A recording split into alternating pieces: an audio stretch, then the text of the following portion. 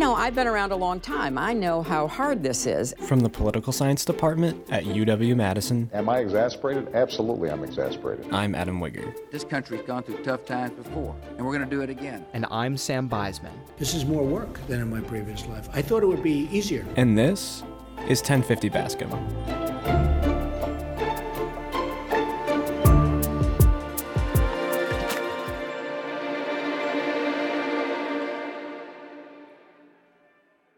Today on 1050 Bascom, we are pleased to have back to the pod Professor Mike Wagner today to analyze exactly what happened in this week's vice presidential debate.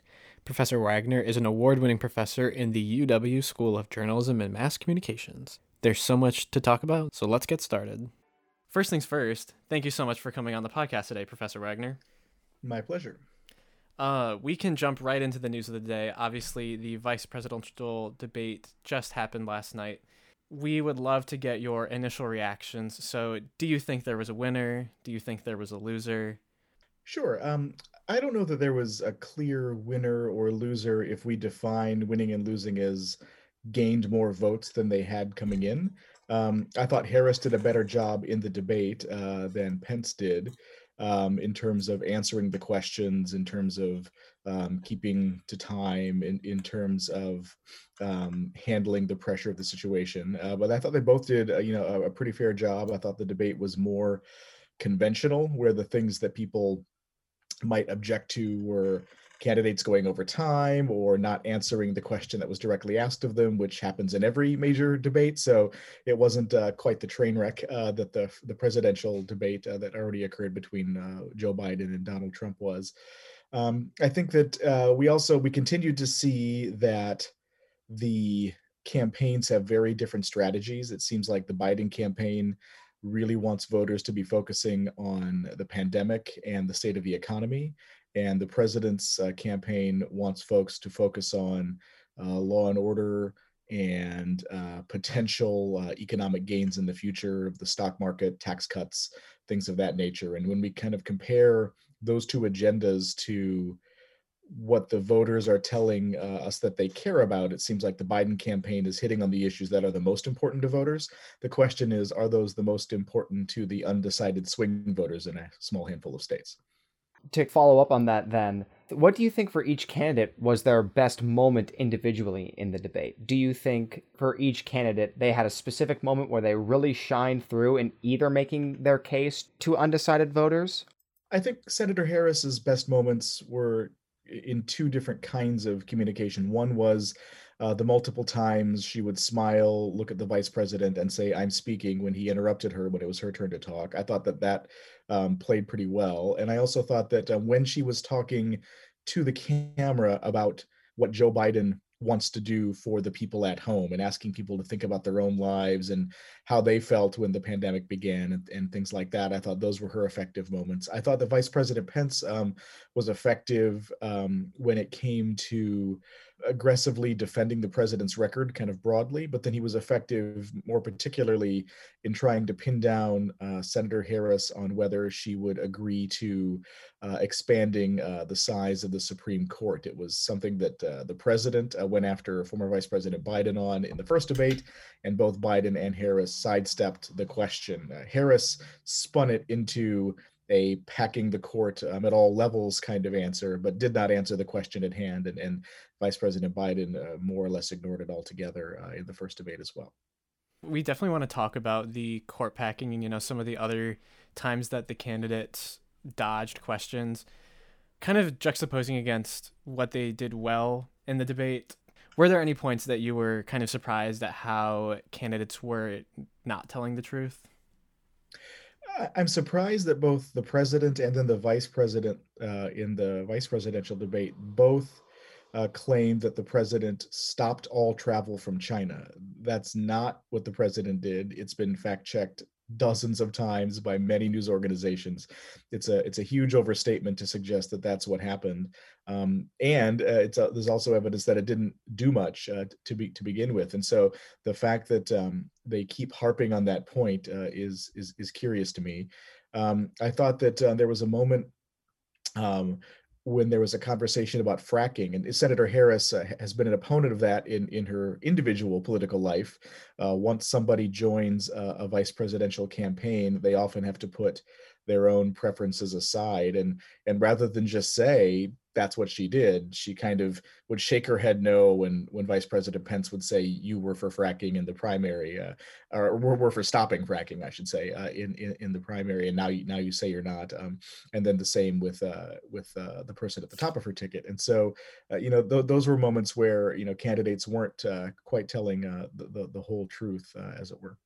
Speaking of Senator Harris, one thing that I don't think we can have a conversation about this debate without talking about is that this has been only the third time in U.S. history that a woman has appeared on the vice presidential debate stage, and the first time that a woman of color has done so.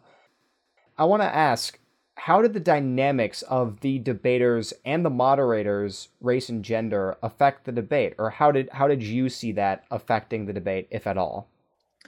There's a lot of evidence that Black women regularly have their credentials and qualifications minimized. And we saw it right out of the gate when the moderator called Senator Harris Kamala. She caught herself and said, "Oh, I'm sorry, Senator Harris." But then Senator Harris did what Black women have had to do for decades, which is to minimize their own qualifications, say, "Oh, it's fine, I'm Kamala," which, is not a mistake that a moderator is likely to make with a white male vice president, and was one that the moderator didn't make with Vice President Pence last night. So right out of the gate, we saw some things that I think you could argue were fairly gendered and also perhaps related to race. I think it's also the case that Vice President Pence regularly went past the time he was to talk, and Senator Harris tried to stick to the time in the beginning of the debate, and once it became clear to her that the moderator wasn't that interested in being aggressive at stopping them from talking, then she started to go over the time as well. But Vice President Pence went over regularly, almost to the point where he got another full time period to answer some questions. And part of his strategy was to ignore the question, talk about what he wanted to talk about, and then when he was informed that his time was up, begin answering the question, which then puts the pressure on the moderator of, well, gosh, I do want you to answer this. I thought of it, I asked it, so maybe I should give you some more time. And so, there were some of those dynamics, and I think those played to race and gender in ways that we often see in American political life, and honestly in American cultural life. Now that we have brought up the moderator, something that I do want to ask about moderator Susan Page is that, she asked both Harris and Pence about if they had conversations with Biden and Trump, respectively, regarding their health and the conditions upon which a vice president may need to take over. Both candidates dodged the question. Was this acceptable? And do you think the American people should have a greater concern over the conditions of a possible transition between the president and the vice president? Well, these would be the oldest people to take the oath of office as president of the United States. Whichever one wins will be in that situation at the time of their oath. And so both of these folks are kind of already outlived how long white men tend to live in the United States, and so on average. And so it's a fair question to ask about the health of both folks, especially since the president is currently battling COVID-19, which has been a fatal disease for folks in his age range. And so it's perfectly reasonable to ask that question. It was disappointing to see neither of the candidates address it, although not surprising. I suppose, giving them the biggest benefit of the doubt, you could say it's a kind of a morbid conversation to talk about the person at the top of your ticket dying. But of course, the number one factor in who a person picks as their vice president is the fact that they might die, and they need somebody who can step in and be the president. And so I was a little bit surprised to not see either candidate at least talk about why they felt they were ready to step in if need be. And it's something that people ought to be able to include in their decision-making process if they would like to. I thought both Senator Harris and Vice President Pence revealed, how they make decisions and what their kind of general temperament is like, and what about the top of the ticket's policy goals that they're most excited about trying to fulfill. And so we got a sense of what that they might be like should they ever have to sit in the Oval Office as president, especially before they would intend to coming before the end of the next term for the winner in November. But yeah, it was disappointing that neither of them answered the question. It's a question that's been asked before. It got asked in 1984. Ronald Reagan, who at that time, would have been the oldest person to take the oath upon his reelection, and so when he was running against Walter Mondale, he had kind of a rough go of it in the first debate, and so there were more questions about his age and mental acuity and things of that nature. And when he was asked about it in the next debate, he addressed it head on with a joke, which then effectively sidestepped it. He said that he wouldn't hold his opponent's youth or inexperience against him, which made his opponent, Walter Mondale, laugh. The crowd laughed. Everybody moved on and didn't push the issue. And so there's a history of folks not answering that question. And it's one that voters at least ought to be able to think about as they decide who they'd like to be their president. It seems ever since the passage of the 25th Amendment that Americans in general are pretty clear about the line of presidential succession. I don't necessarily think that it would come as a surprise to anybody if, say, Biden, if he were to be elected, or Trump, if he were to be reelected, died, then their respective vice president would take over. Can you see the terms of these kind of negotiations between presidents and vice presidents being something that actually swings voters or not?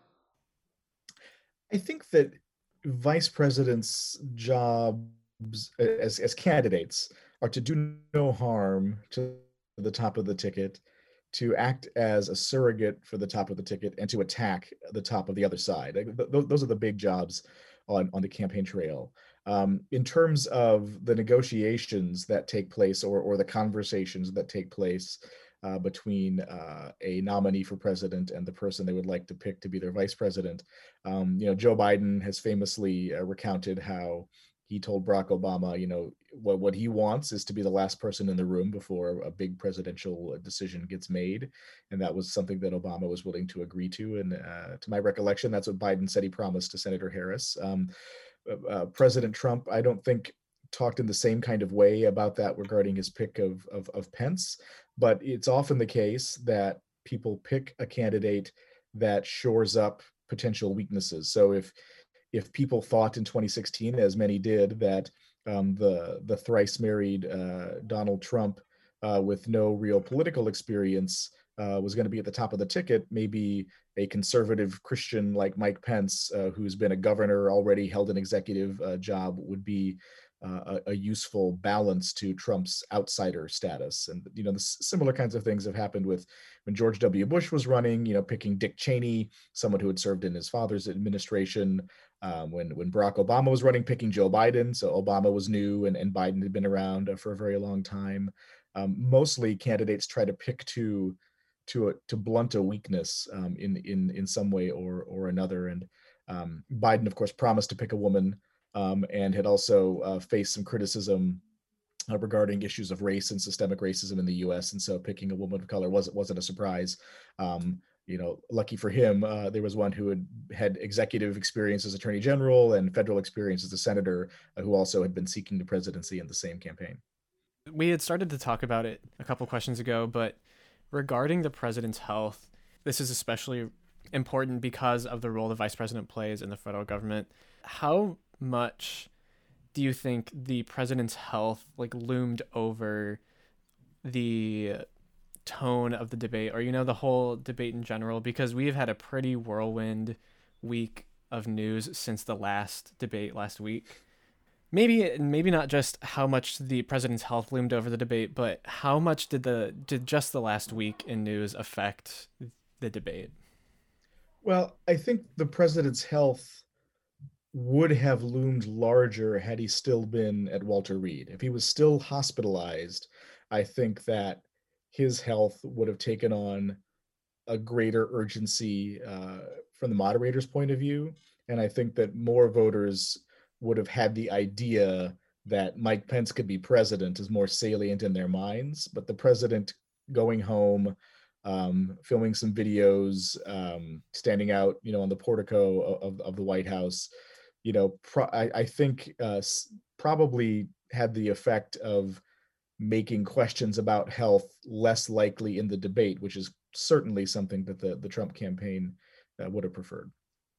I want to pivot a little bit to kind of talking about some of the exchanges that we saw between the two on the issues of the environment. And the first thing I want to talk about regards the Green New Deal.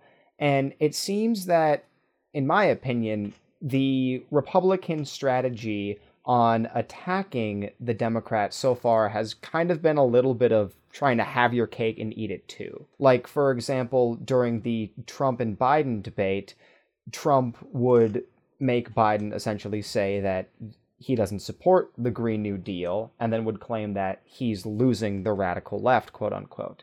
But then here in the vice presidential debate, we saw Pence approach more of a strategy of critiquing the Biden-Harris plan for being too close to the Green New Deal and going too far, and as a result, he argues it would cause the loss of American jobs and a resubmission of our economy to, say, global forces. So what do you think about this strategy? Do you think that through this rhetoric, the Republican ticket is successfully able to kind of achieve this bi-pronged attack? Or do you view it as kind of contradictory and thus self-defeating?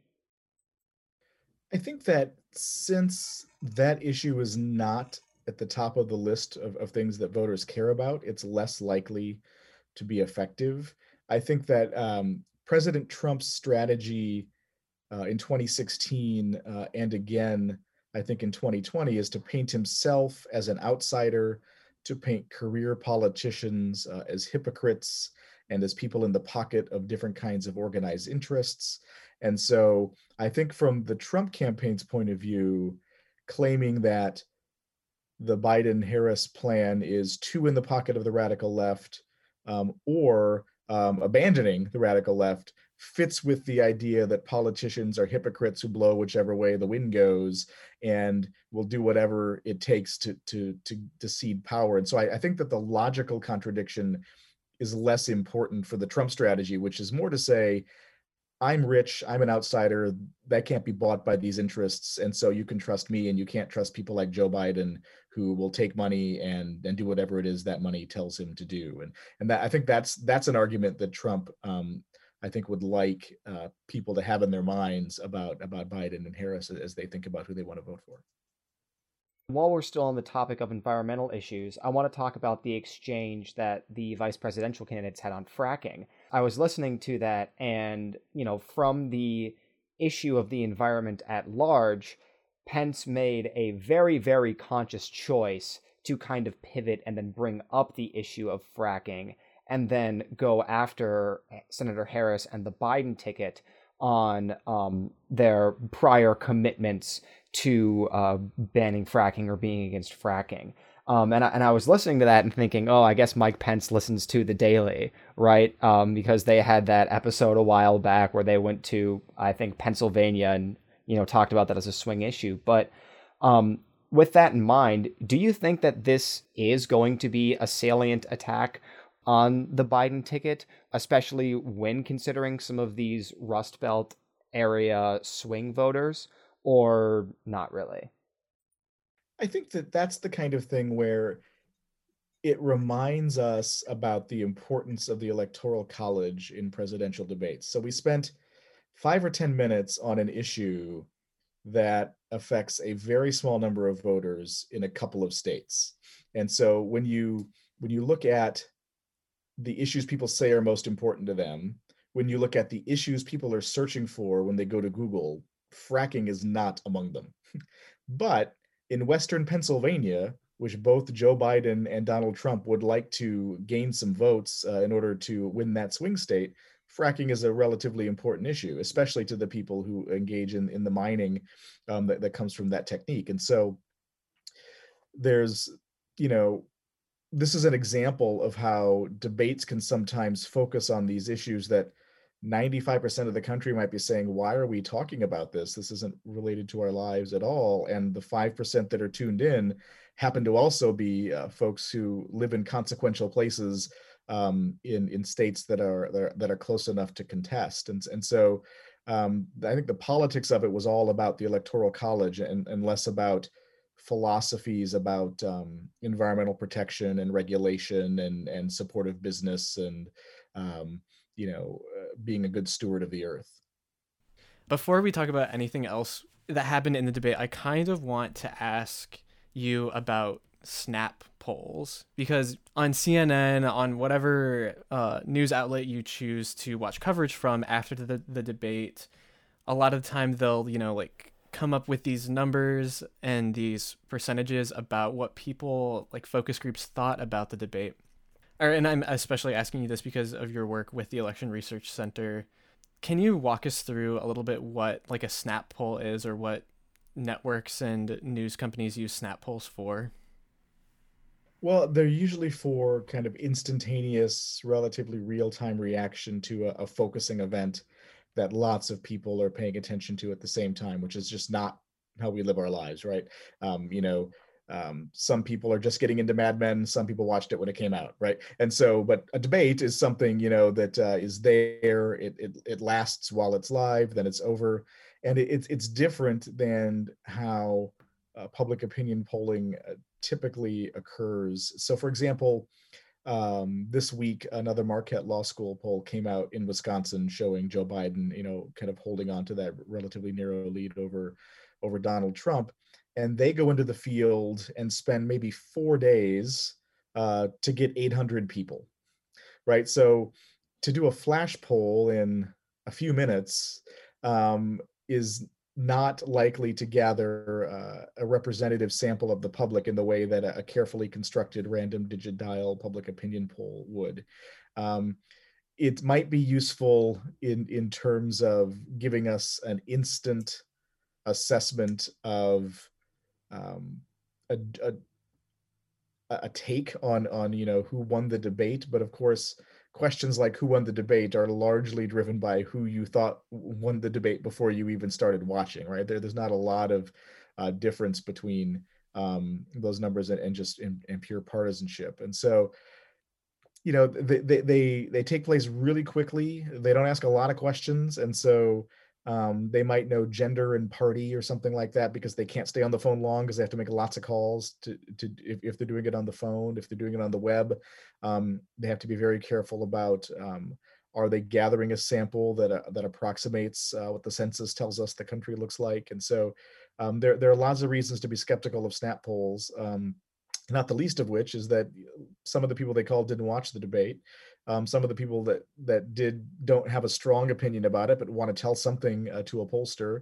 And also that many people are just engaged in kind of a partisan cheerleading when they get that result. I think they're of value if the public decision is so lopsided that it can kind of overcome all of the methodological limitations that we might find in a snap poll. But usually their only value is to help the media shape a narrative of who won, which is relying on some kind of dubiously collected information. Absolutely. A great quick lesson in media and poll literacy. But back to more of the content of the debate. I know you are pretty active on Twitter during the debates. I definitely appreciated all your insight and your takes. And you were definitely very vocal on Twitter about Chris Wallace's job moderating at the presidential debate last week, and then maybe a little bit of coverage last night on how Susan Page was handling the moderator job. What kinds of differences and what kinds of different avenues of attack did you see between Chris Wallace and Susan Page? Well, they had different tasks because Chris Wallace had to try to rein in President Trump, who has no interest in following the pre-agreed upon rules. And Trump's strategy was to try to goad Biden into a large gaffe or a flash of anger or an expression of unpreparedness to kind of be able to push the narrative he had been pushing, which was that Biden wasn't up to the job mentally. And so he did not have an interest in following the rules. He had an interest in trying to have a moment that revealed something negative about Biden. And so Chris Wallace was stuck trying to decide, how do I handle this? He's not listening to me. He's not stopping talking, when it's not his turn. What can I do? Whereas in the other debate, the candidates are seated, which is already a little bit less aggressive. And so it's harder to be super aggressive seated as compared to standing, I think. There was also the narrative that had spun out of the first debate. And so people were certainly watching to see if the candidates were going to be rude to each other. There was also the gender dynamic of, here we have a man talking over a woman moderator and a woman of color candidate. And so, Vice President Pence also had to imagine backlash he might receive for, appearing sexist and patriarchal, which there was some, I think, chatter on social media and in the mainstream news media after the debate about that. I thought that Susan Page did a good job asking questions that tried to pin down the candidates about views that they clearly hold that also might not be terribly popular. And both candidates did a fairly good job of not answering that attempt to pin them down. I wish that she had asked more follow-ups to say, thank you for that answer, but that's not what I asked you. Here's what I asked you. Can you answer that? And if you won't, then we're just going to move on. I think that's something a moderator ought to be empowered to do. I thought Chris Wallace tried his best to try to shout back and shout down the president and try to corral things, but I don't know that he did a great job. And I also think that some of the questions he asked allowed for some false equivalence that just isn't quite present, which, has the appearance of being objective, but in fact skews reality to the side that the false balance is being applied to. And so I don't know that either moderator distinguished themselves, but I also don't think that either of them were so terrible that we ought to, take them out back and take away their media cards, if that was a thing. Now, kind of stepping back from some of the specifics about the debate, I kind of want to just ask your thoughts on just some of your overarching thoughts, or just kind of like concluding thoughts on it in general. Did you learn anything about either candidate in this debate? And if so, what? Well, I think we learned that Kamala Harris can handle the pressure in a really high stakes situation. We already knew that Vice President Pence could do that, but Senator Harris, I thought, showed that she was up to the task and could withstand the pressure, could withstand difficult questions, push back from her opponent. She was not afraid to go on the attack. She was not afraid to explain her views. She didn't struggle with explaining the vice president's agenda for the country. And so we learned that she cleared that bar of handling the pressure on a national stage. She'd shown that she could do that in the primary debates, but this is different. There's way more people watched last night than tend to watch primary debates. I don't know that we learned that much about Vice President Pence. I think perhaps we learned that he, is a full-throated supporter of the president's early in his administration and during the campaign. I think there was some whispers among reporters and some suggestions in reporting that, Vice President Pence is there to be the adult with the political newcomer who does things in, atypical ways and doesn't seem terribly hewed to the verifiable truth when he makes statements. But Vice President Pence didn't have any trouble supporting things the president has just said and done that aren't true last night. And so he's clearly on that side. But he also is an effective advocate for issues that are important to evangelical Christians. He first kind of pivoted on the abortion question to go back and hit Senator Harris, but then came back and answered that, and that's an issue highly related to some voters' preferences about the Supreme Court, and so those are areas where the Republicans at the top and bottom of the ticket are, I think, making some hay with their most ardent supporters. One thing to follow up on that, and I'd also kind of loop into topic I'd like to get your thoughts on as well. One thing that I thought that watching the debate, I guess you could say learned about the vice president came towards the end of the debate when the moderator asked the candidates about if they would accept the results of the election.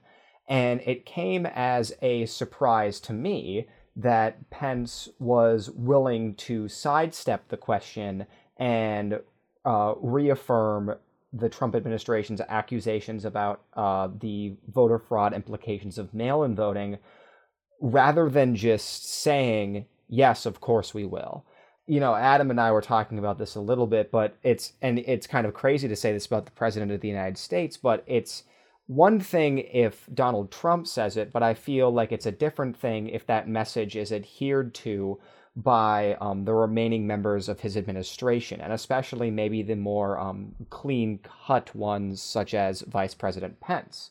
But because Pence was still willing to stick to that narrative of not necessarily or not directly answering if they would accept the results of the election if they lost, that was something that was a little bit new for me. But at the same time, as you were saying, it is still Vice President Pence affirming and re-supporting the arguments and the agenda of Donald Trump.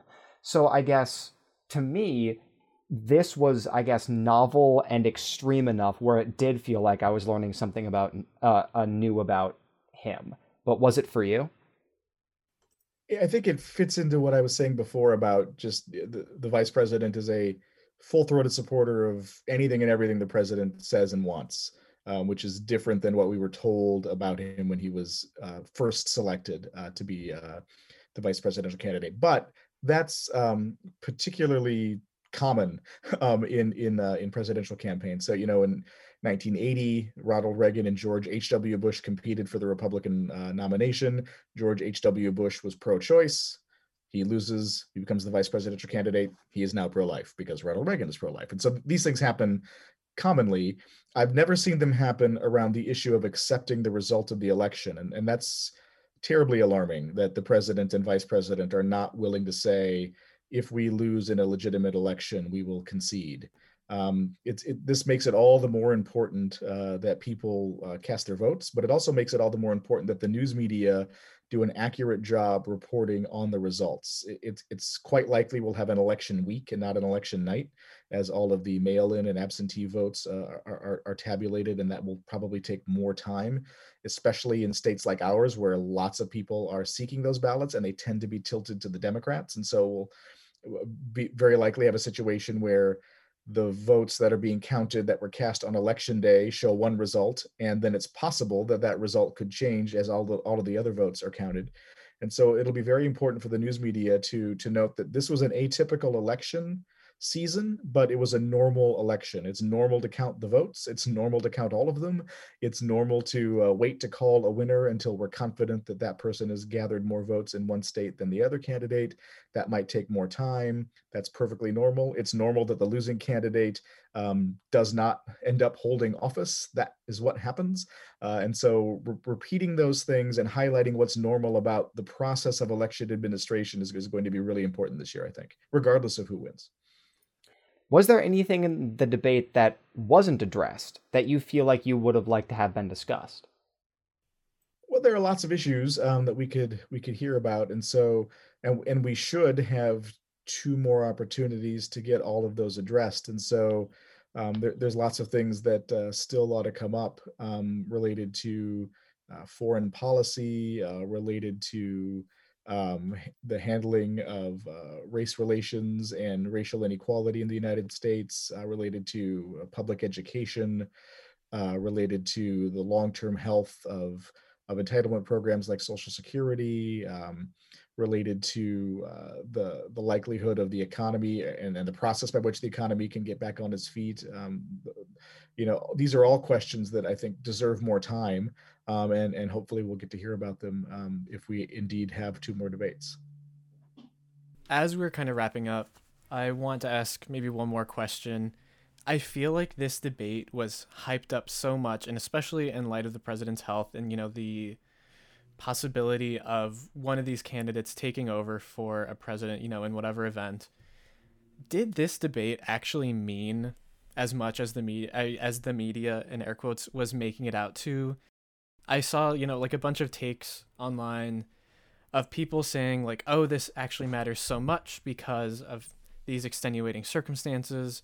But I also know, that statistically and historically, the VP pick and the debate have not been, exactly deciding factors in an election. So maybe how important was last night? How important in terms of who wins the election? Probably not that important. If somebody was able to compel you to cast a bet on which debate would be the most important, and you had to pick one of them, the vice presidential debate is not the one you should pick. And so, I don't know that it was terribly important, but one reason these things matter is that they are unscripted. The stakes are high. Anything could happen.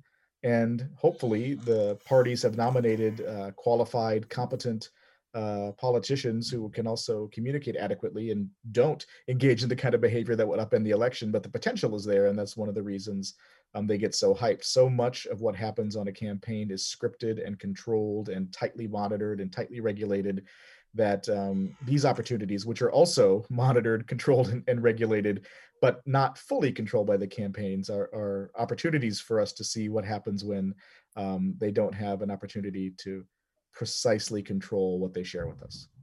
Speaking of tightly controlling what a campaign may share with us, we've seen just in the news this morning, and you kind of alluded to this earlier, that Trump is floating the idea that he might not participate in the next presidential debate if it's held virtually.